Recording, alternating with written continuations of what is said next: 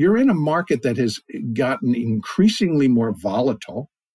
And I promise you that in the coming months, the volatility is going to be death-defying.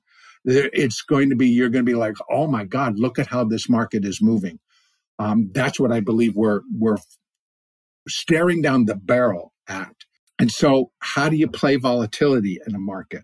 How does the volatility affect your particular market that you're trading? So I think there's a lot of background work that needs to be done first. And so that is where I send my focus right now. For those that don't know me or have never followed anything that I do, I have over 40 years of trading in the markets.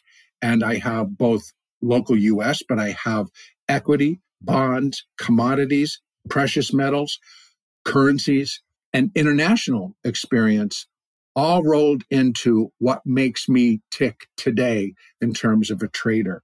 So what I've now attempted to do is that if I'm going to still be drawn to the markets, which I am, I want to be more effective in what I do, because it really isn't so much about making money, although it's always nice to make money. I'm not going to discount that. But at this stage of my life, I really turn my focus to education.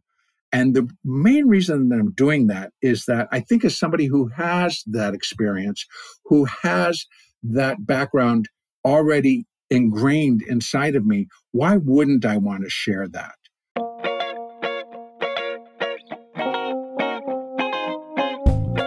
That was Michael Filighera talking to me about good and bad habits in trading, how he uses the Elliot wave to map out highly probable scenarios and prepare himself for dramatic shifts in market sentiment. Listen to the rest of the conversation on Trader's Life, episode 48.